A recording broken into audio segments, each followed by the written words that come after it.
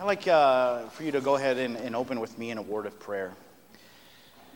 Heavenly Father, may the words of my mouth, may the meditations of all the hearts assembled here be pleasing to you, O Lord, our rock and our Redeemer.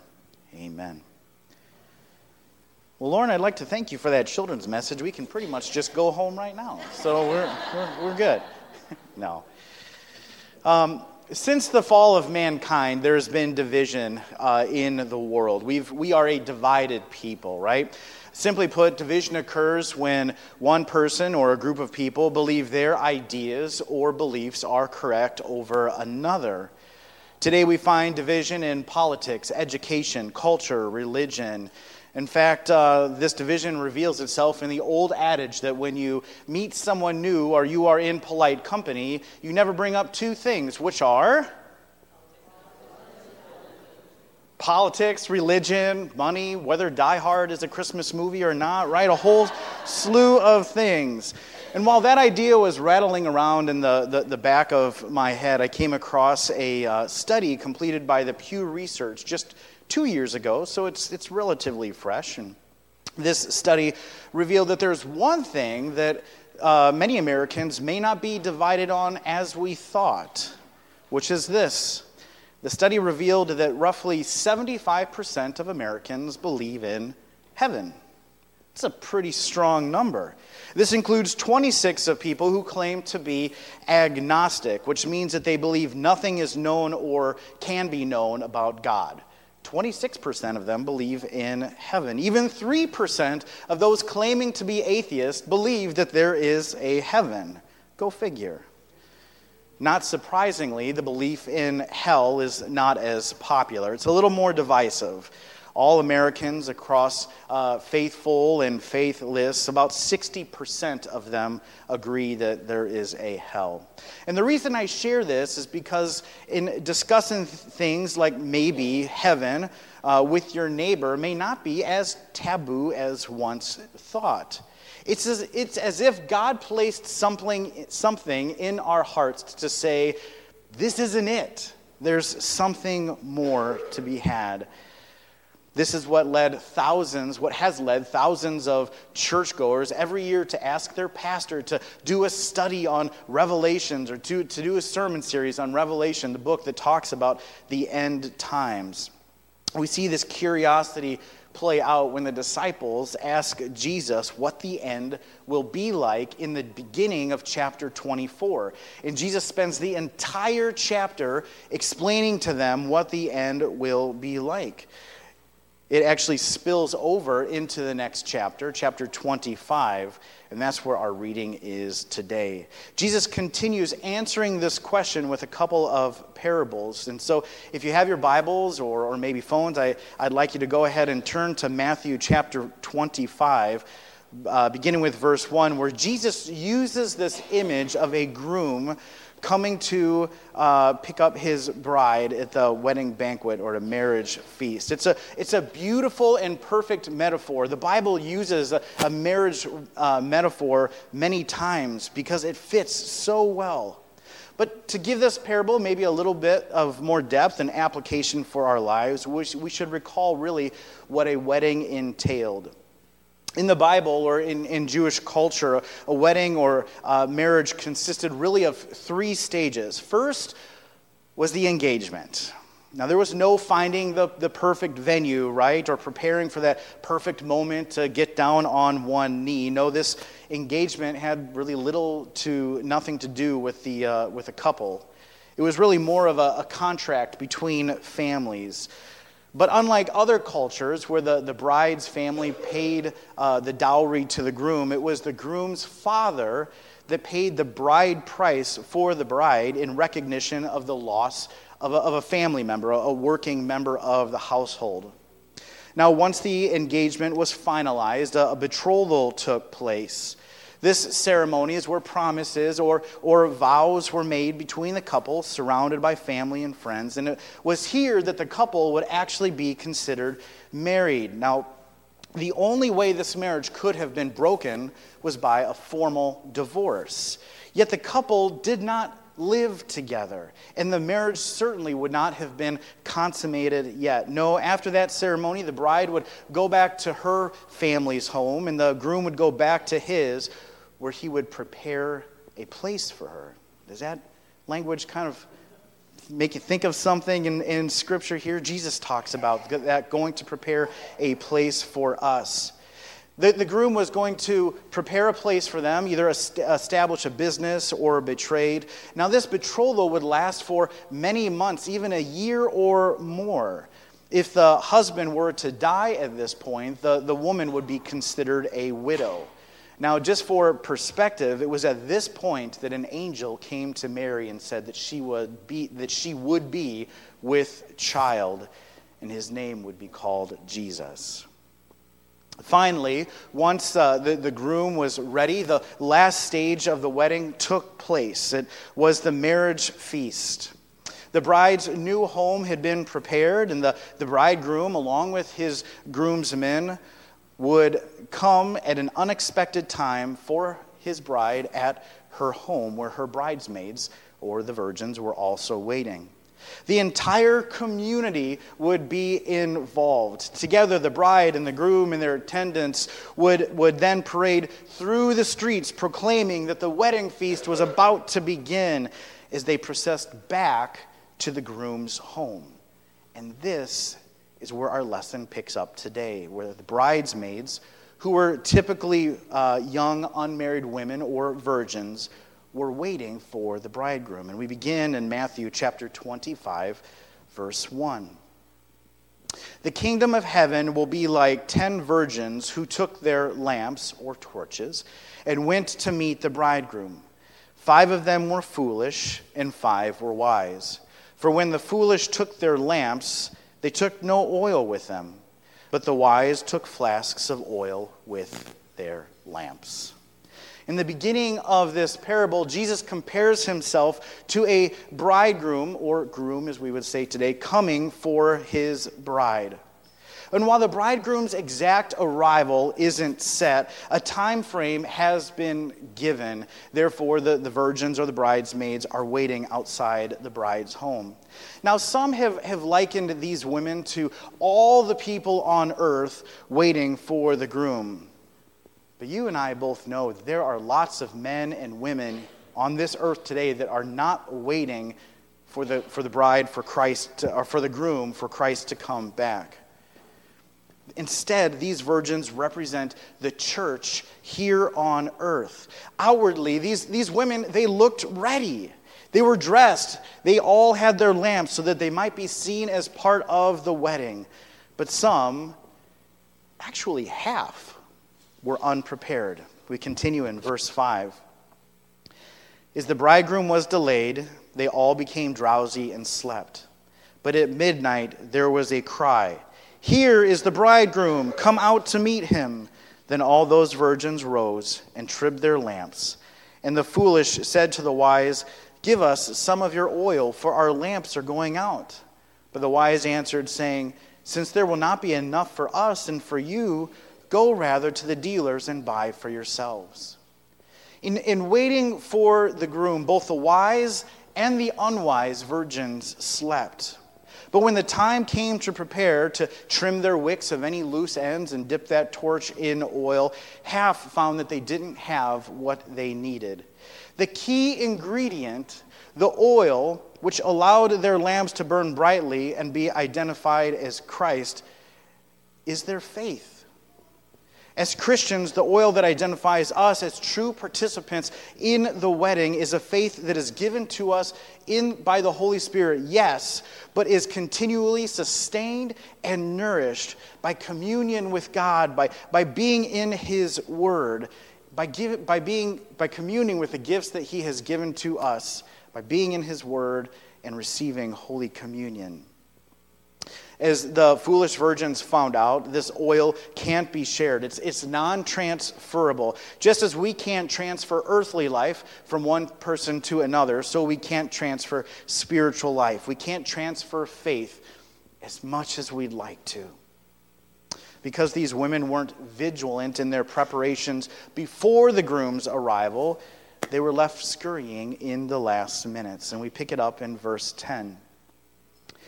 And while they were going to buy, the bridegroom came, and those who were ready went in with him to the marriage feast, and the door was shut. Afterward, the other virgins came also, saying, Lord, Lord, open to us.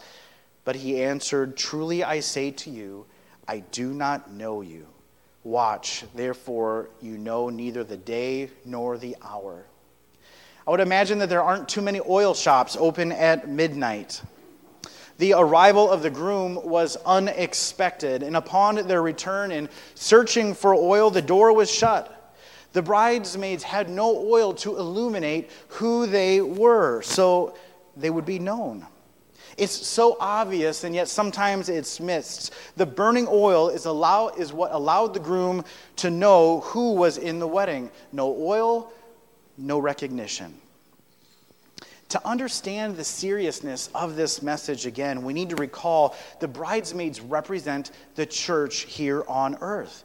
They're not individuals who claim to be agnostic or atheists. They aren't actively working against the groom. They are aware that the groom, Christ, is coming.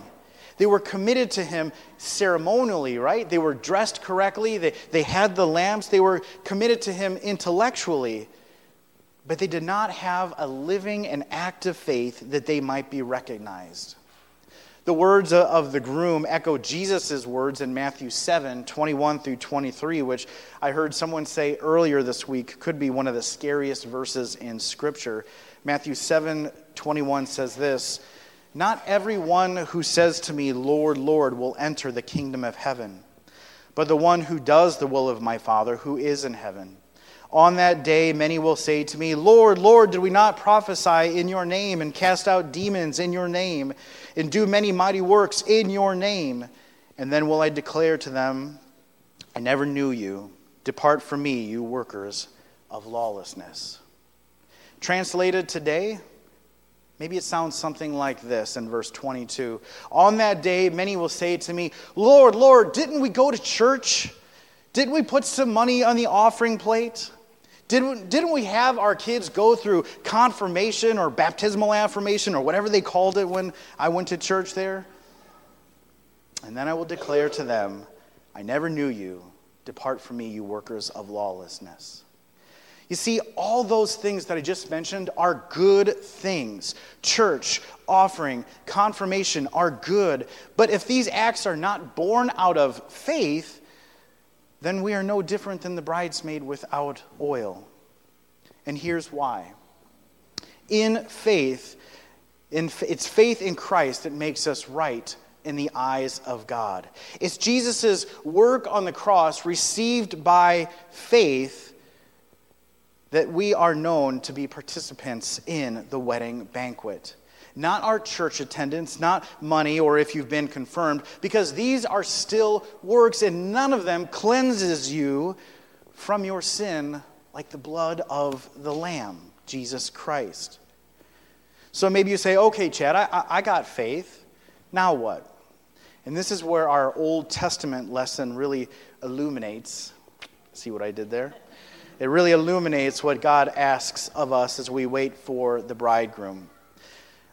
In Amos chapter 5, we're going to read there just a second. Amos was a farmer who was called by God to speak to Israel amidst really just great prosperity.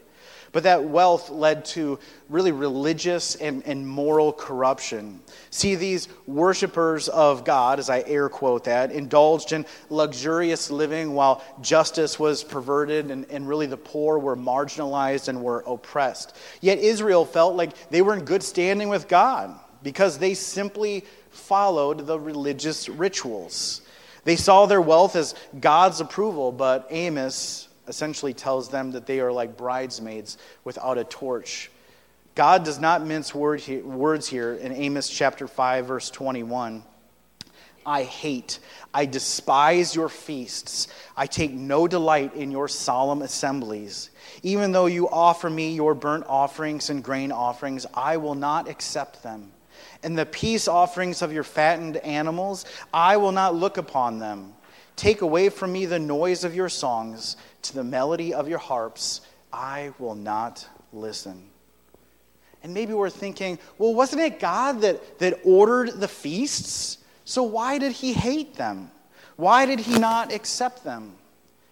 Because they were, begins with a P. What is that, Joyce Lynn? They were perfunctory. They were mechanical. They were automatic. In other words, they didn't go to church to know God better and to live out his grace amongst the people. They thought that a body sitting in a pew earned them a spot at the wedding feast. But Amos did tell them in the final verses what God wanted, what would happen to them, and what God wanted from his chosen people. Their call is our call. Instead of empty motions, this is what God wants in verse 24. But let justice roll down like waters, and righteousness like an ever-flowing stream. God wanted their faith and our faith to be lived out among the people in the forms of justice and righteousness. You want the groom to know you? You spend time in his word. You receive the gifts that he gives to you again freely by Holy Communion through baptism so that your oil may be nourished and may be plentiful. Then your torch will be lit so that not only you will be known by Christ, but that others outside of these four walls may know Christ as well. That's what God calls us to do. He calls us to live out our faith, which the Holy Spirit gives to us, so that justice may roll down like waters and righteousness like an ever-flowing stream. We tangibly worship God when we serve others from what Christ has given us. Not out of obligation or to earn a spot at the wedding feast, because we are free to do so. So what will that look like for you this week? How will others see your oil-filled torch burning brightly for Christ? Will it be through your hospitality of a warm meal, extended patience, and maybe a word of affirmation with the person in front of you at the checkout line who's a little flustered? Maybe it's making yourself available for a struggling friend with a listening ear that is slow to speak your words, but quick to respond with words of grace and hope found in Christ. Maybe it's taking a step closer towards those who have less and discover how you might be able to assist the services that are already in place for them, like maybe Assistance Resource Center, ARC, or Options for Women, or Our Neighbor's Place. And without compromising Christ, we live and seek to bridge the divisiveness that we spoke about earlier. We move towards these individuals. I read earlier this week, a hallmark of Christians isn't just that we love Christ, but how do we also love Judas? We move towards these individuals because in all of this, we can't forget, it's Christ the groom who came towards us. The groom who paid the bride price with his own life, death, and resurrection for our sins. The groom who, as it states in Zephaniah 3:17, man, I love these words. The groom who rejoices over us with gladness, who quiets us with his love, and will exult over us with loud singing. May our torches be ever burning brightly for that day when he comes again towards us. And yet the last verse of this parable reminds us that we are to watch, therefore you know neither the day nor the hour. Now this does not mean that we live life continually looking up, waiting for the Lord to come. It means, though, that we go about our life expectantly, doing what we need to do, being fed by the Lord's word and sacraments, doing what he has called us to do, and being prepared to not lose hope. I don't know about you, but so much of the spiritual weakness that I've encountered, so much of the defeat, so much of the lethargy in my spiritual life can explain when I am not regularly being filled by the Holy Spirit, by making time for him and his word in my life. We may find ourselves without oil for our lamp or torch, so we prepare and we wait. In the spirit of Veterans Day weekend, I would like to close with this story. I found it rather appropriate, and doggone it, pardon me if I can't get through it, because It's a good one. Officer Robbie Robbins was an Air Force pilot during the first Iraq War. After the 300th mission, he was surprised to be given permission to immediately pull his crew together and fly his plane home. They flew across the ocean to Massachusetts and then had a long drive to western Pennsylvania. They drove all night. And when his buddies dropped him off, oh golly, when his buddies dropped him off in his driveway just after sunup, there was a big banner across the garage that said, "Welcome home, Daddy." Golly. How did they know? No one had called. The crew themselves hadn't expected to leave so quickly. Robbins relates, "When I walked into the house, the kids, about half dressed for school, screamed, 'Daddy!' Susan came running down the hall. She looked terrific, her hair fixed, makeup on, and a crisp yellow dress. 'How did you know?' I asked. 'I didn't,' his wife responded through tears of joy. 'Once we knew the war was over, we knew you'd be home.' We knew you'd be home one of these days. We knew you'd try to surprise us, and so we were ready every day."